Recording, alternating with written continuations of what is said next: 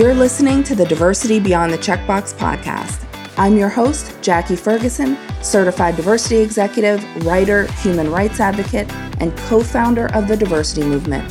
On this podcast, I'm talking to trailblazers, game changers, and glass ceiling breakers who share their inspiring stories, lessons learned, and insights on business, inclusion, and personal development.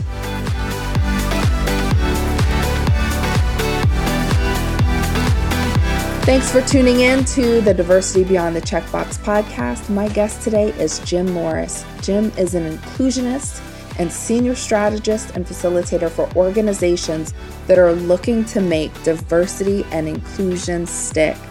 Jim, thank you so much for joining me today. Thanks for having me. Of course. Jim, will you tell us a little about yourself, your background, your family, your identity, whatever it is that you'd like to share? Yeah, well, I love when you ask that question, Jackie, because it's like identity and white guy. Typically, most of us don't think of ourselves as having I'm just a person, right? Yeah, I mean, how many times have you heard somebody who looks like me say, well, I don't have an identity, I'm just me. So, and I'm one of those people that probably until I was 35 years old didn't understand that I did have a social group identity, that, other people may view me differently than I view myself and blah, blah, blah. So, so I just laugh at it. When somebody asked that question, it took me a while to actually even know what it meant. So to begin with, I just had my 65th birthday, which freaks me out because I can't believe. Awesome. Yeah. And it's one of the things I've actually learned is if you look like me, you may make it through most of your life without having experienced a lot of discrimination. But if you live long enough, age discrimination kicks in. Mm-hmm. Absolutely, Jim. That's right. Yeah. Mm-hmm. So I'm starting to see some of that when people ask me if they can carry my bags for me and that kind of stuff. It's like, so I would identify as being an older guy. I would identify as being a white guy, and I'm a 2-time cancer survivor and a father and a father and hopefully a grandfather sometime soon. And really more of an educator than anything. I just love figuring out how to help people learn important stuff. I love that. Jim, one of the questions, I always have a question of the season. And this question for my season 8 is, will you share with us a transformational life moment? And how does that moment or experience inform or guide your life? Yeah, there's a couple. The one that strikes that kind of is closer to the topic that we're talking about today was the experience actually of discovering that I'm a member of a group. I don't know if you've ever heard of a woman's singing group called Sweet Honey and the Rock, but yes. My dad actually worked with Bernice Regan Johnson, who was one of the founders of that group. She actually, at a pretty young age, I was listening to one of their concerts and actually singing along with them. I was like 14 years old. And she said, Jimmy, this is our people's music. And I said, who are our people? And she said, my people. And I said, well, aren't they my people? And she said, well, they could be, and you could be theirs, but it's not that simple. Wow. And Bernice was great at asking me questions that made me really question myself. And although I didn't identify as a member of a group, it was the first time I actually noticed I was white. And of course, that's something that she had noticed and people around her, had noticed forever. I just thought I was just like we were all the same. Now, I don't know why I thought that, because I grew up in the age of civil rights and my parents were pretty involved in a lot of that. But I still kind of went for the simplest common denominator and just thought I was just like everybody else, which I am to some degree, but I'm also completely different than everybody else, as we all are.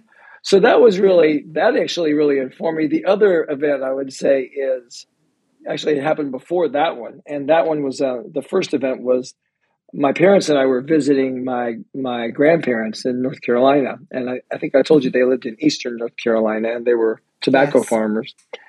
I was like 5 years old, and I don't remember all the details about it, but I remember being woken up early in the morning. And my mother was angry. I thought she was angry at me, but she assured me that she wasn't. We packed everything up in our car and left my grandfather's house and didn't even say goodbye to him. And I was in tears because I liked him. I loved him. I thought he was, he was my grandfather. That's all I knew.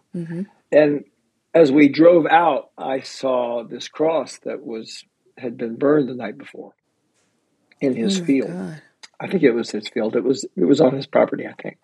And I just remember that experience. And then many years later, at some point I was learning about the KKK, and I Mm-hmm. went back and asked my parents and said, what happened that night? Because I just kind of Right. put it out of my memory. And they said, well, your grandfather held a rally, and he was doing it in part because to show his dislike of our politics. And that was the Mm-hmm. last time we saw my grandfather. Wow. The relationship with me and my mother's people has been very strained ever since. I've got one cousin I keep Mm-hmm. in touch with, but I don't keep in touch with any of them because I haven't figured out how to close that gap. Mm. So, yeah. Wow. Thanks for sharing that, Jim. Yeah. I mean, I can imagine with both of those um, moments, those life moments, just thinking about things differently, thinking about yourself differently, thinking about people around you differently. So thank you. Thank you for sharing that. Yeah, sometimes it's tough with family when we have, different ideals and how do we bridge those gaps? I think is something we're all still trying to figure out a little bit, right? Sometimes with our Yeah. families. So, Yeah. One of my mentors once said, we teach that most which we want to learn. mm-hmm, And for mm-hmm. me, a core hunger is how do I close that gap with people like that? Because we Yeah, got to close the gap. We can't just vilify them and demonize them and separate ourselves that's from right. them. And, we've got to figure out a way to, particularly, I feel like people like me need to close that gap. So, yeah, it still torments me a bit in a good way. Absolutely. And, speaking of closing the gap and the, educating, right? Let's talk about why DEI is important to you and how did you get into this work? Well, like I said, I class myself as an educator, and I pretty quickly figured out that if I really wanted to have impact, I needed to figure out how to either work in a different school district than where I was, or we were also doing some work in my school with partnerships with businesses. And I realized that businesses were actually pretty fundamental to changing the way we think about education and how we think about kids Makes sense. and I was working in a school that was majority Black kids and staff. And I was the principal of that school, so that was Uh-huh. odd and complicated. And so I moved from being this educator. I discovered the importance of business, and I was like, maybe there's a way to actually work in business and help businesses understand more about what some of these what kids need, and what educators need, and what communities Yeah. need in order to create a healthy community. And this idea of going to work in businesses started to make sense for me. So I spent a lot of time understanding more about working in businesses, and ended up doing a lot of leadership development work as a business owner, then as a COO of a publicly traded company, and then kind of on my Mm-hmm. own as a consultant. Did a lot of work at doing leadership development. And then in 2001, another epiphanal experience was attending a workshop on being a white guy. Mm. And again, it was one of those, I knew kind of at that point that I was a white guy, but I didn't know there was a role that white men needed to play in terms of creating a more equitable world. I'm ashamed to admit it, Jackie, but I thought it was up to everybody else to figure out how to do that. And I discovered that wasn't the case at all. So I really switched my whole practice from just leadership development to really working with leaders who were interested in equity and inclusion, including myself. So that's how I made that shift. And it's been really, really good and really, really complicated because on the one hand, I don't feel like there's any way in my lifetime I'll know as much about diversity, equity, and inclusion as a member of an underrepresented group or somebody who's been marginalized or racialized. There's no way I can understand it in my bones to the same degree. But I do think there's a way that I can take what I know and am learning and help other people who look like me become better advocates and better supporters of the work, not just for Absolutely. everybody else, but for ourselves. And that to me is Mm-hmm. the biggest one. Yeah. So important, and you're right. It's everyone's responsibility. We all have to do this work together. And so many of us can be advocates, right? Where our privilege lies and where our opportunity is to speak up for others, to advocate for others, to provide opportunity and access to others.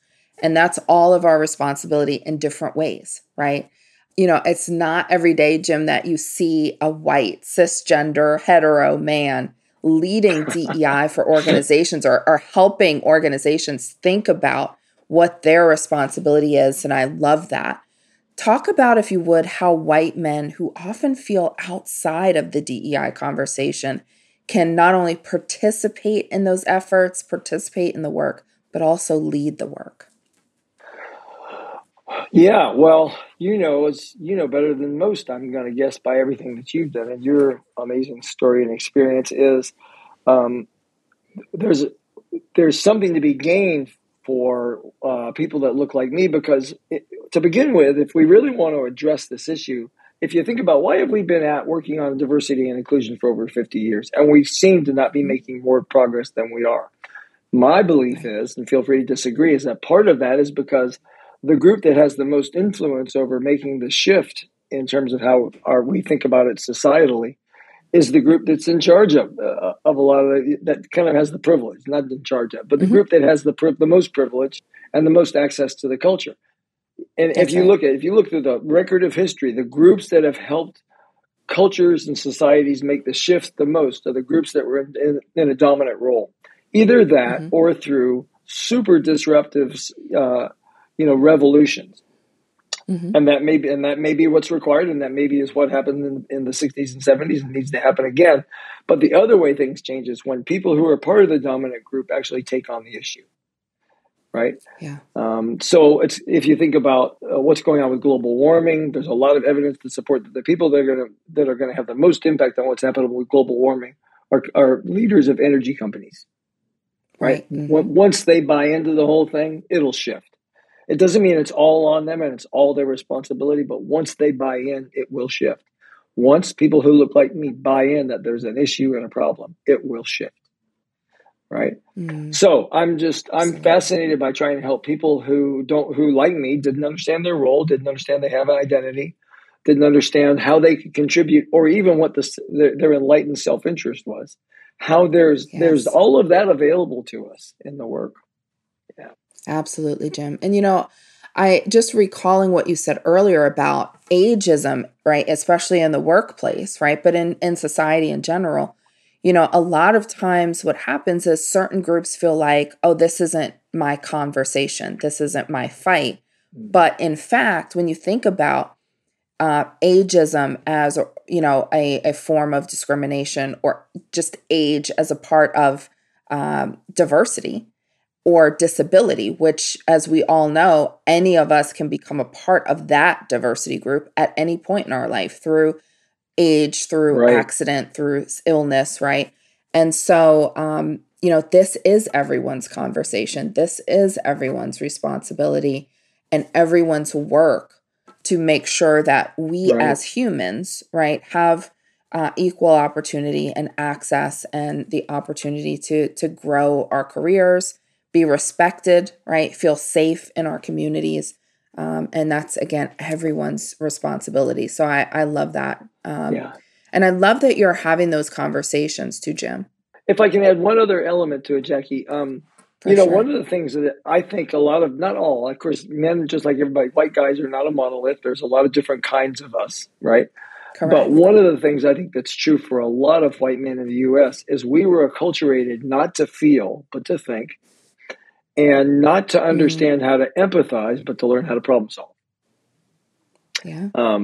Right. The thing that, most men in your audience will identify with a time when their partner, if they're in a heterosexual relationship, their partner said to them, "I had this problem at work today," and instead of just listening, we drop into problem solving for them. That's right.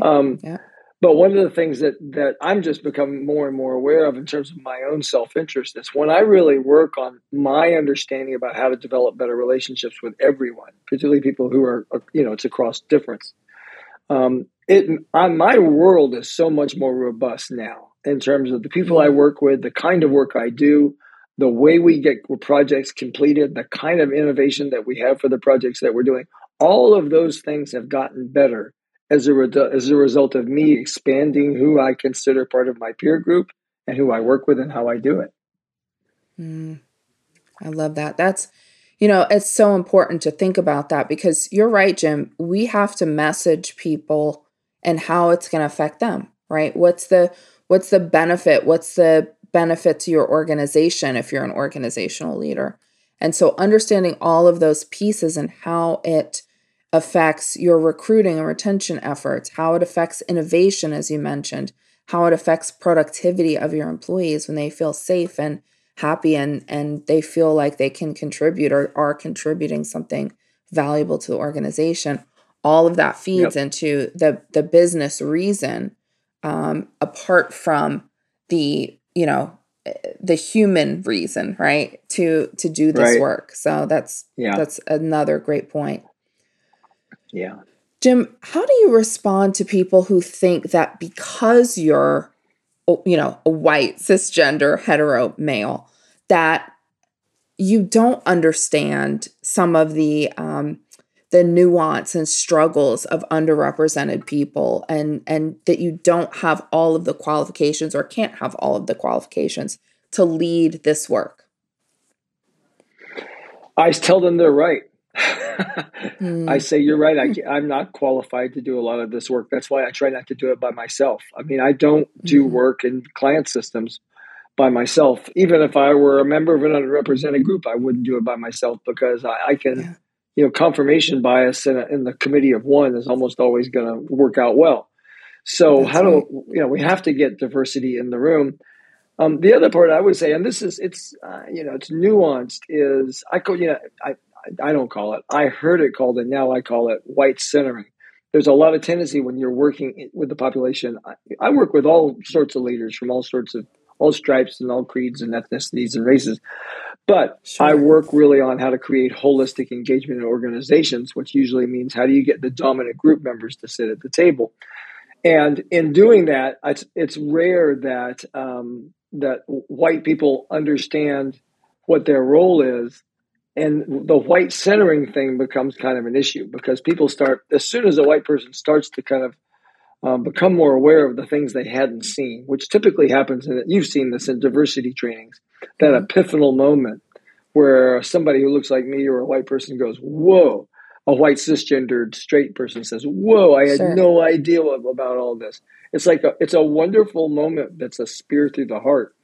And then they become really interested in understanding more about their lived experience, sometimes to the extent that they forget why we're talking about this, which was not just their personal development, but how we can create a world that works for everyone, right? Yes. So that's what I'm saying. It's nuanced. It's like on the one hand, we want people who have no previous awareness to tap into their own lived experience to understand that. And remember that the focus needs to really be on the marginalized, underrepresented, exploited people who have been doing this work on their own forever. How do we partner with them in helping change that piece of the work versus going into a state of internal reflection about whiteness? I mean, it's an and both, right? You got to do a little bit of both. But it's pretty, as you've seen, it's pretty typical for people to kind of get overly absorbed in their own experience when understanding their lived experience of everybody else is important. Yeah. Right. Absolutely. That's such a good point, Jim. And, another thing is for those of us who are underrepresented to be able to give a little bit of grace because some people are having these epiphanies and conversations and realizations for the very first time. And because, of course, we all see through our own lens of experience and don't realize how just navigating the day-to-day can be so difficult for any marginalized group. And so that understanding is such an important part and an initial step in the conversation where there are so many challenges and struggles that if you're not marginalized or underrepresented, you don't realize can be difficult, just navigating your day-to-day and going through, life in your body. Right. And so I think that's such an important part of the conversation. I don't know how you do it. And you, meaning people who are part of underrepresented groups, how you continue to be in this work for as long as you are with the I mean, the number of times when I try to explain the lived experience of people who are part of my marginalized groups, people that look like me look at me and go, no, that can't be. Or even, they're listening to their cisgendered same race partner who's just talking about the experience of being a woman. And we go, Right. oh, that can't be like that. So number one reflex almost always, and you've seen it, is incredulity. Oh, come on, it can't be that bad. I don't know how you in particular, with the amazing amount of grace and patience and kindness at heart that you obviously, I can just feel it. Thank you. I don't know how you've kept that through so many experiences, like, oh, come on, you're making too big a deal out of this, or whatever they say. It's like, yeah, absolutely astonishing. And it's gotta be traumatizing in ways that I can only imagine. What I would say, Jim, and I do have this conversation with practitioners because it can be tough, right? Because you're human first and then you're leading this work. But, the way I think about it is if you can change one heart or open one person's perspective, the ripple effect to their family and their community and their workplace can be so exponential, and that makes it worth it. And that's what I think about on the struggle days, right? And so, if we're all doing that a little bit at a time with one person at a time, it can change the world. Jim, let's talk about Jim Morris Consulting. What are some of the challenges that organizations come to you with? And will you share some advice about how to ensure that DEI sticks in organizations? Because we all have, as organizational leaders, these great ideas and goals and what we'd like to do. But when we get into the work, it's hard and complicated, and you're dealing with, personalities and long held beliefs and changing and shifting culture. How do you help organizations do that work? Well, thanks for asking. And I'm confused at a higher level than I was 5 years ago, but it's not like I figured it all out. Right. And I learned so much by watching people like you and the practice that you've built and the way that you're doing the work. So a lot of my teachers and mentors, consciously and unconsciously, are everybody else that's doing the work. So I wouldn't claim any of my ideas as purely just mine. But a couple of things, and I think I just wrote a piece about this in response to that article in the New York Times. Did you see that article about diversity training? Yes. How it might be worse for people, right? Yes. So I wrote a big response to that and sent in a letter to the editor, and I'm sure it won't get in. But my thing is, and I'm kind of on a soapbox about this, is a lot of organizations do training because it creates that epiphanal spear in the heart moment, for people to kind of get aware and to understand more about what's involved. But training by itself doesn't actually accomplish everything. So to me, it's like there have to be events, which are trainings, coupled with activities, which are looking at ways that they create different policies and practices inside the business. Those two things have to happen. Now, the truth is, my experience, I don't know what you think is, and I'd be curious to hear, but I think many organizations succumb to the temptation of just doing training because they can pull it off. They can get people in the room to show up and listen and go, holy smokes, that was amazing. I've learned something new, right?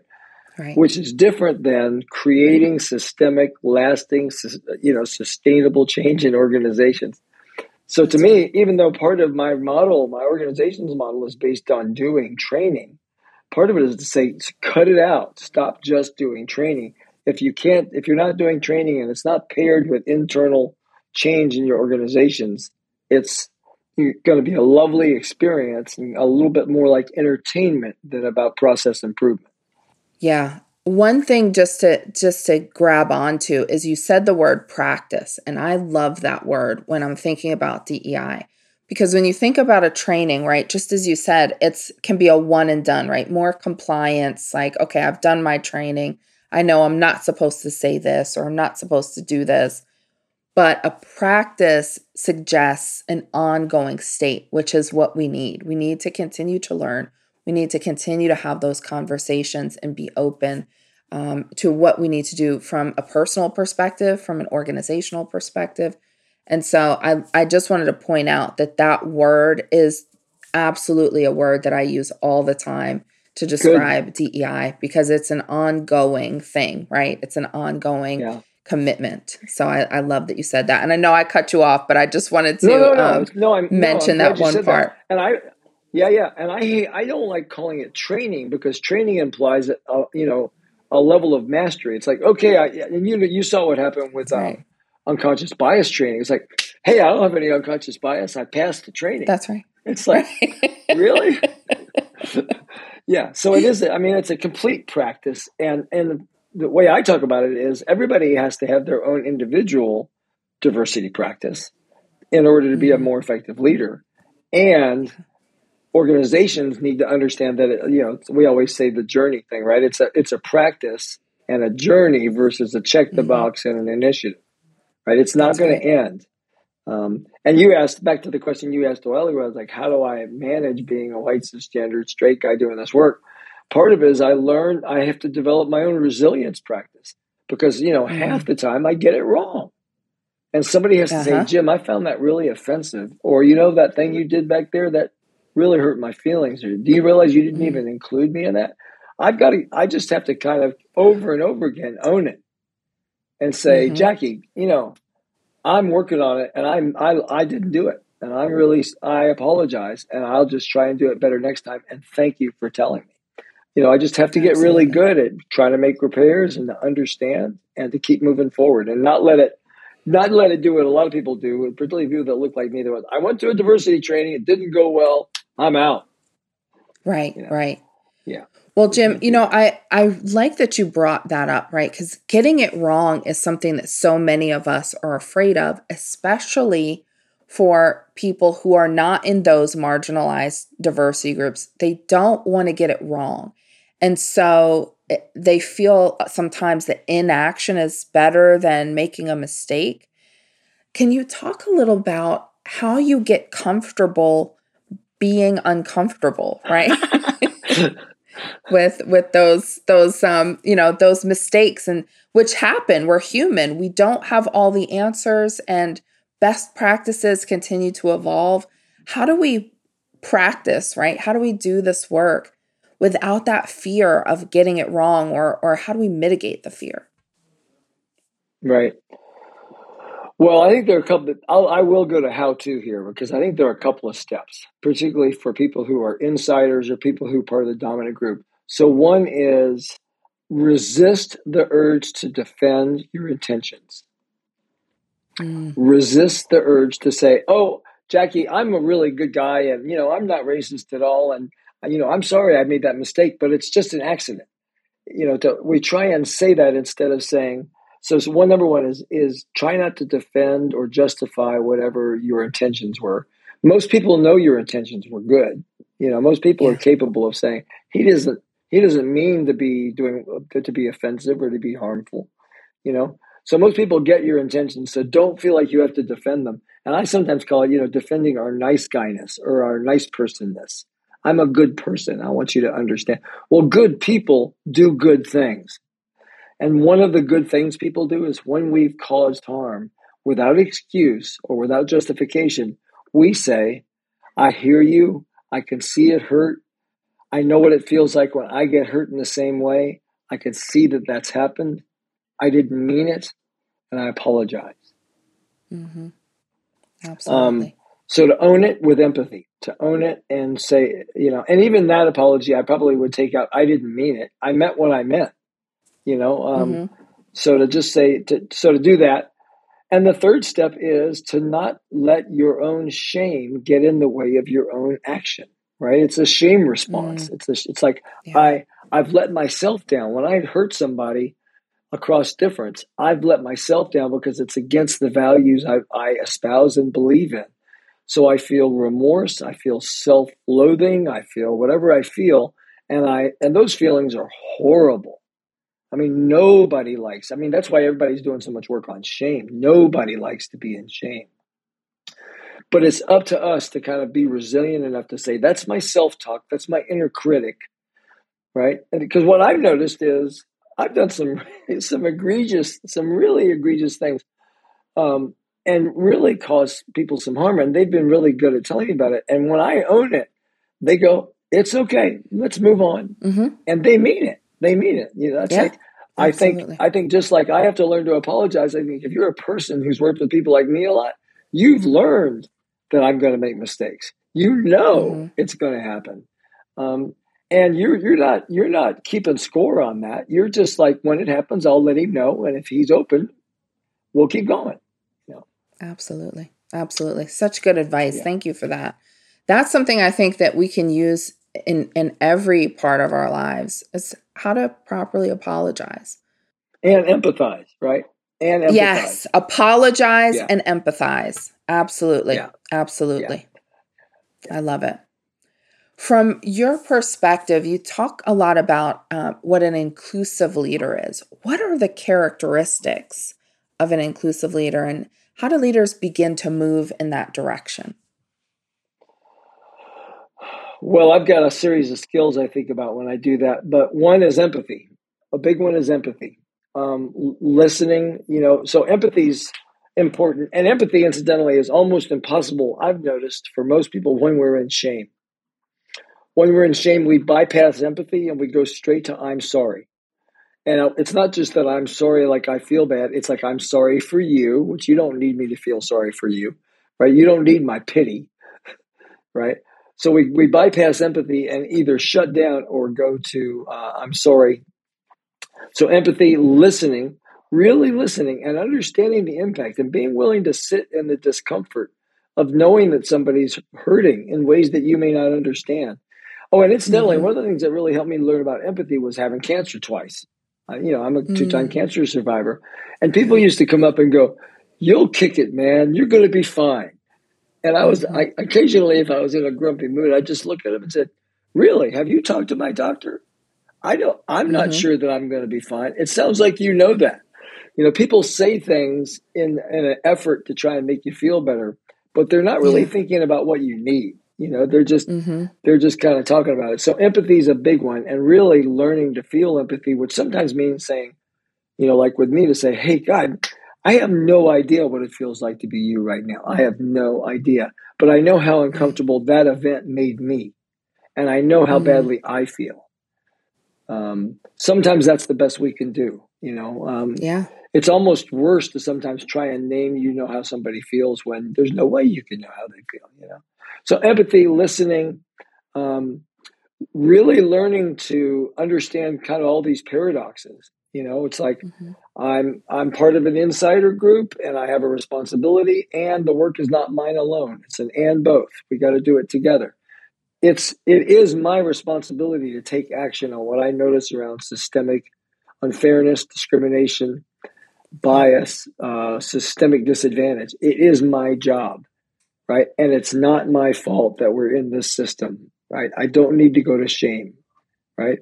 Yeah. It is my responsibility, and it's not just me. We have to do it together. So understanding those, the group individual paradox. I'm a member of a group, but I'm also an individual. All that stuff. So all those things. And another big one for me is understanding and being able to distinguish between sameness and difference, and our natural psychological reaction to difference, which is, whoa, what's going on here? This is a different, our brains create a hack around full inclusion.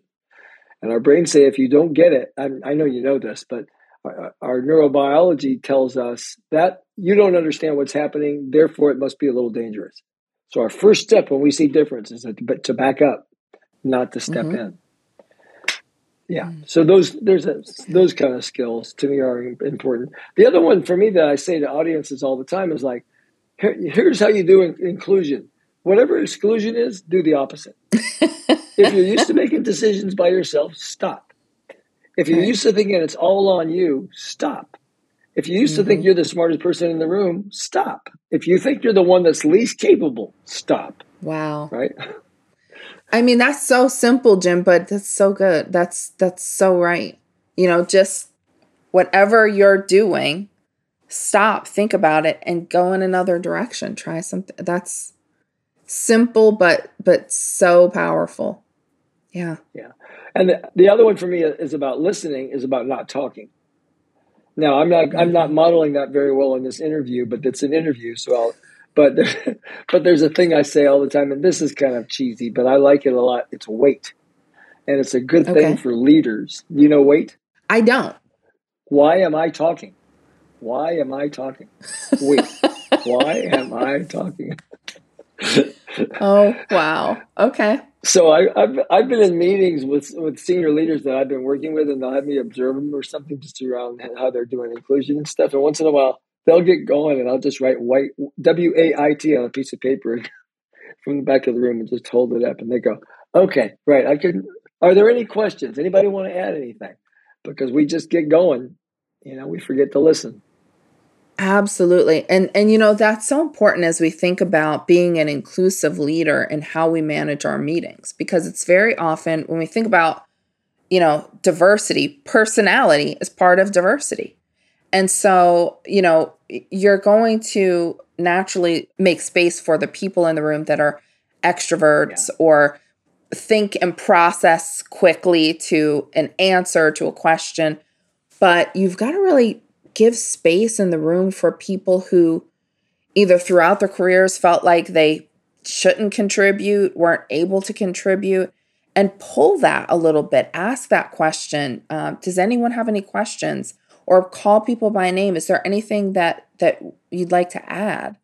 I think that's so important. And then being comfortable with that dead space, Jim, for me is something that is a practice, right? Because people want to fill the dead air, right? And so because it's uncomfortable, it feels, a little weird. But giving that space for people to really process information and give them time to think about what their questions may be, what they'd like to add and contribute is so important in inclusive leadership. And I love that as an example because that's something simple that you can do. Share what you need to and give space for others to contribute. You don't know what kinds of amazing ideas you can get.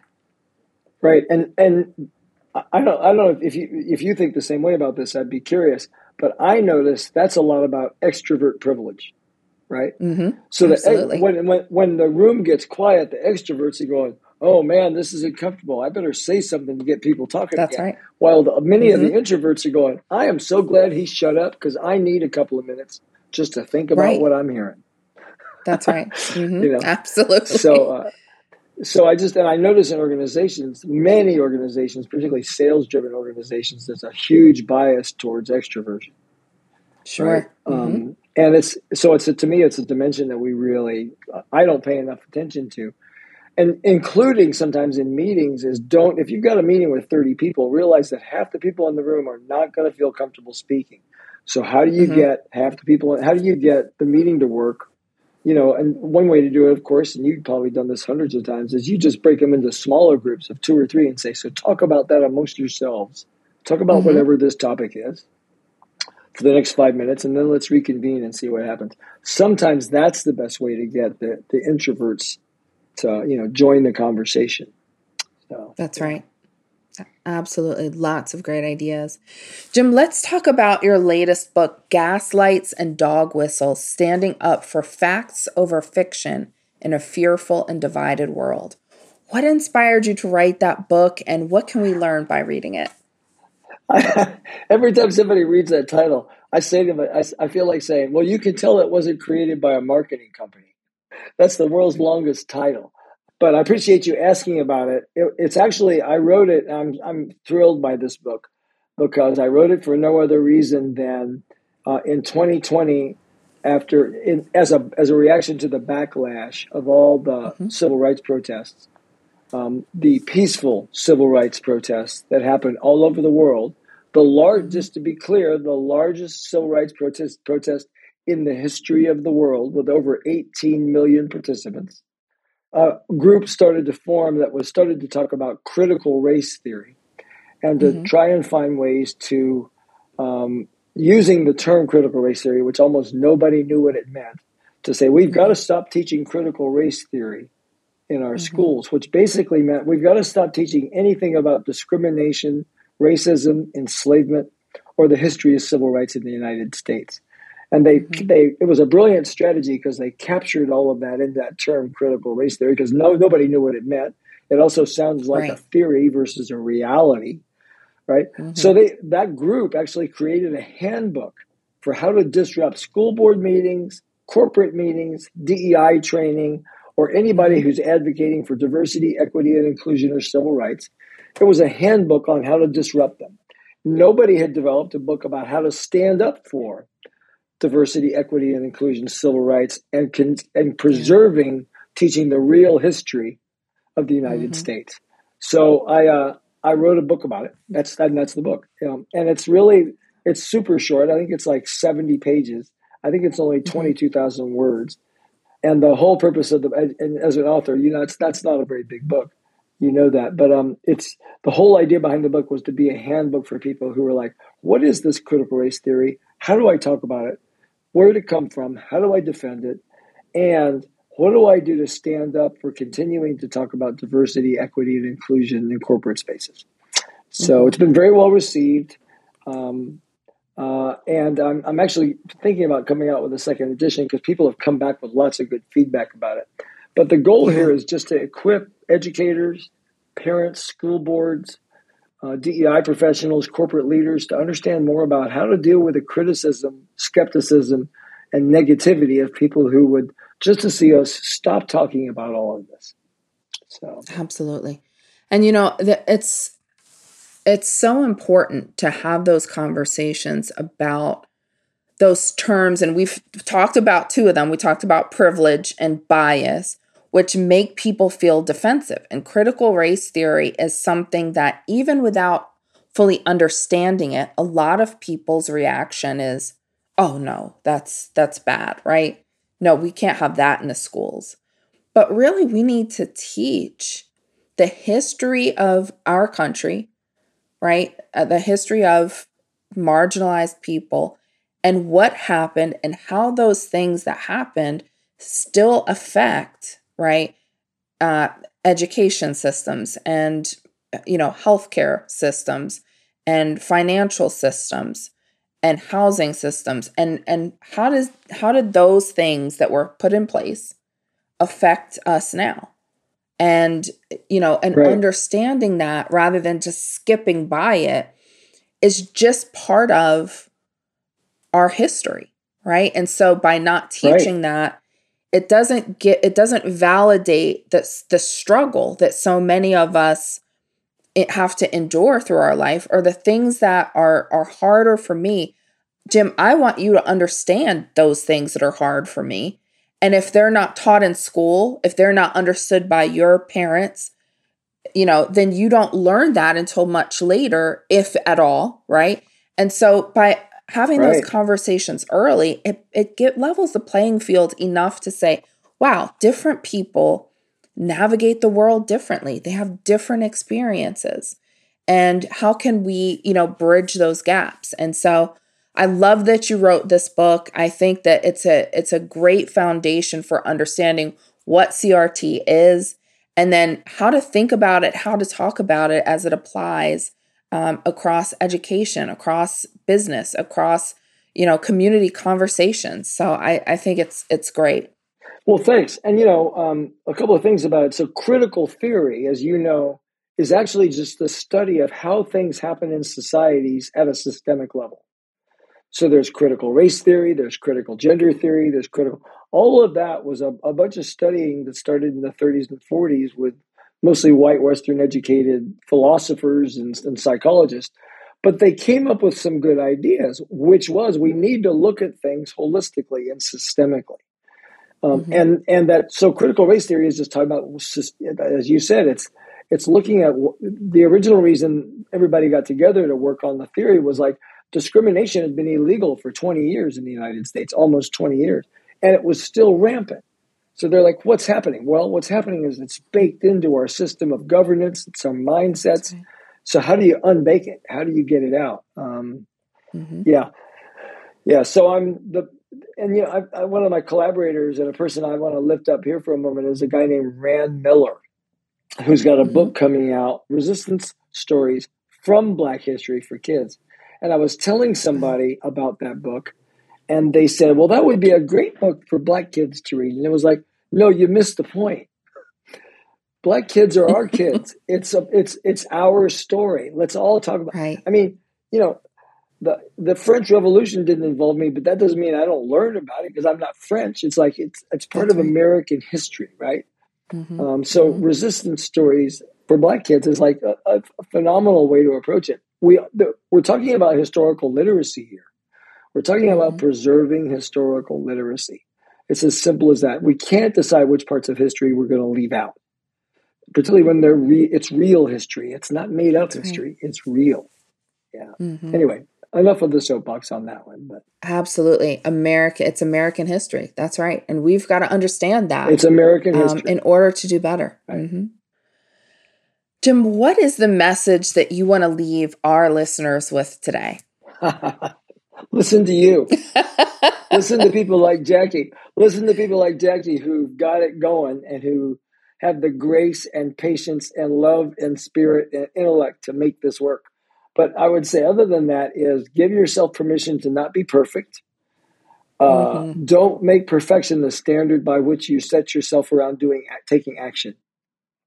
Take action first and figure out how to deal with whatever the ramifications of that are second. And let's continue to work on how we create workplaces that are fit for everybody, where everybody can belong and be themselves so that people can, you want to help the gross domestic product of the United States. You want to help us recover from whatever economic woes we are. Make a workplace so that everybody can spend 100% of their time doing their job instead of trying to fit in. Absolutely. Such great advice. Jim, how can people learn more about your organization and get in touch with you?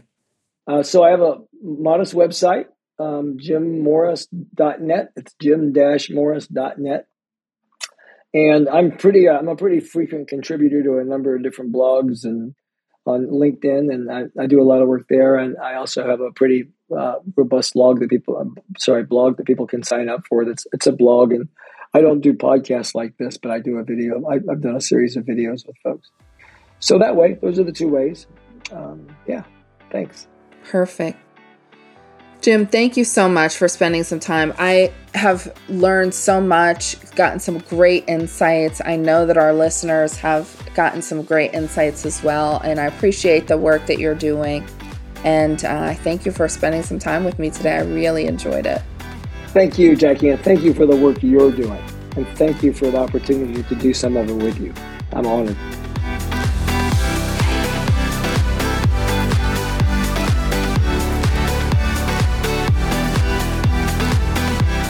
Thanks for joining me for this episode. Please take a moment to subscribe and review this podcast and share this episode with a friend. Become a part of our community on LinkedIn, Instagram, and Twitter. This show was edited and produced by Earfluence. I'm Jackie Ferguson. Join us for our next episode of Diversity Beyond the Checkbox. Take care of yourself and each other.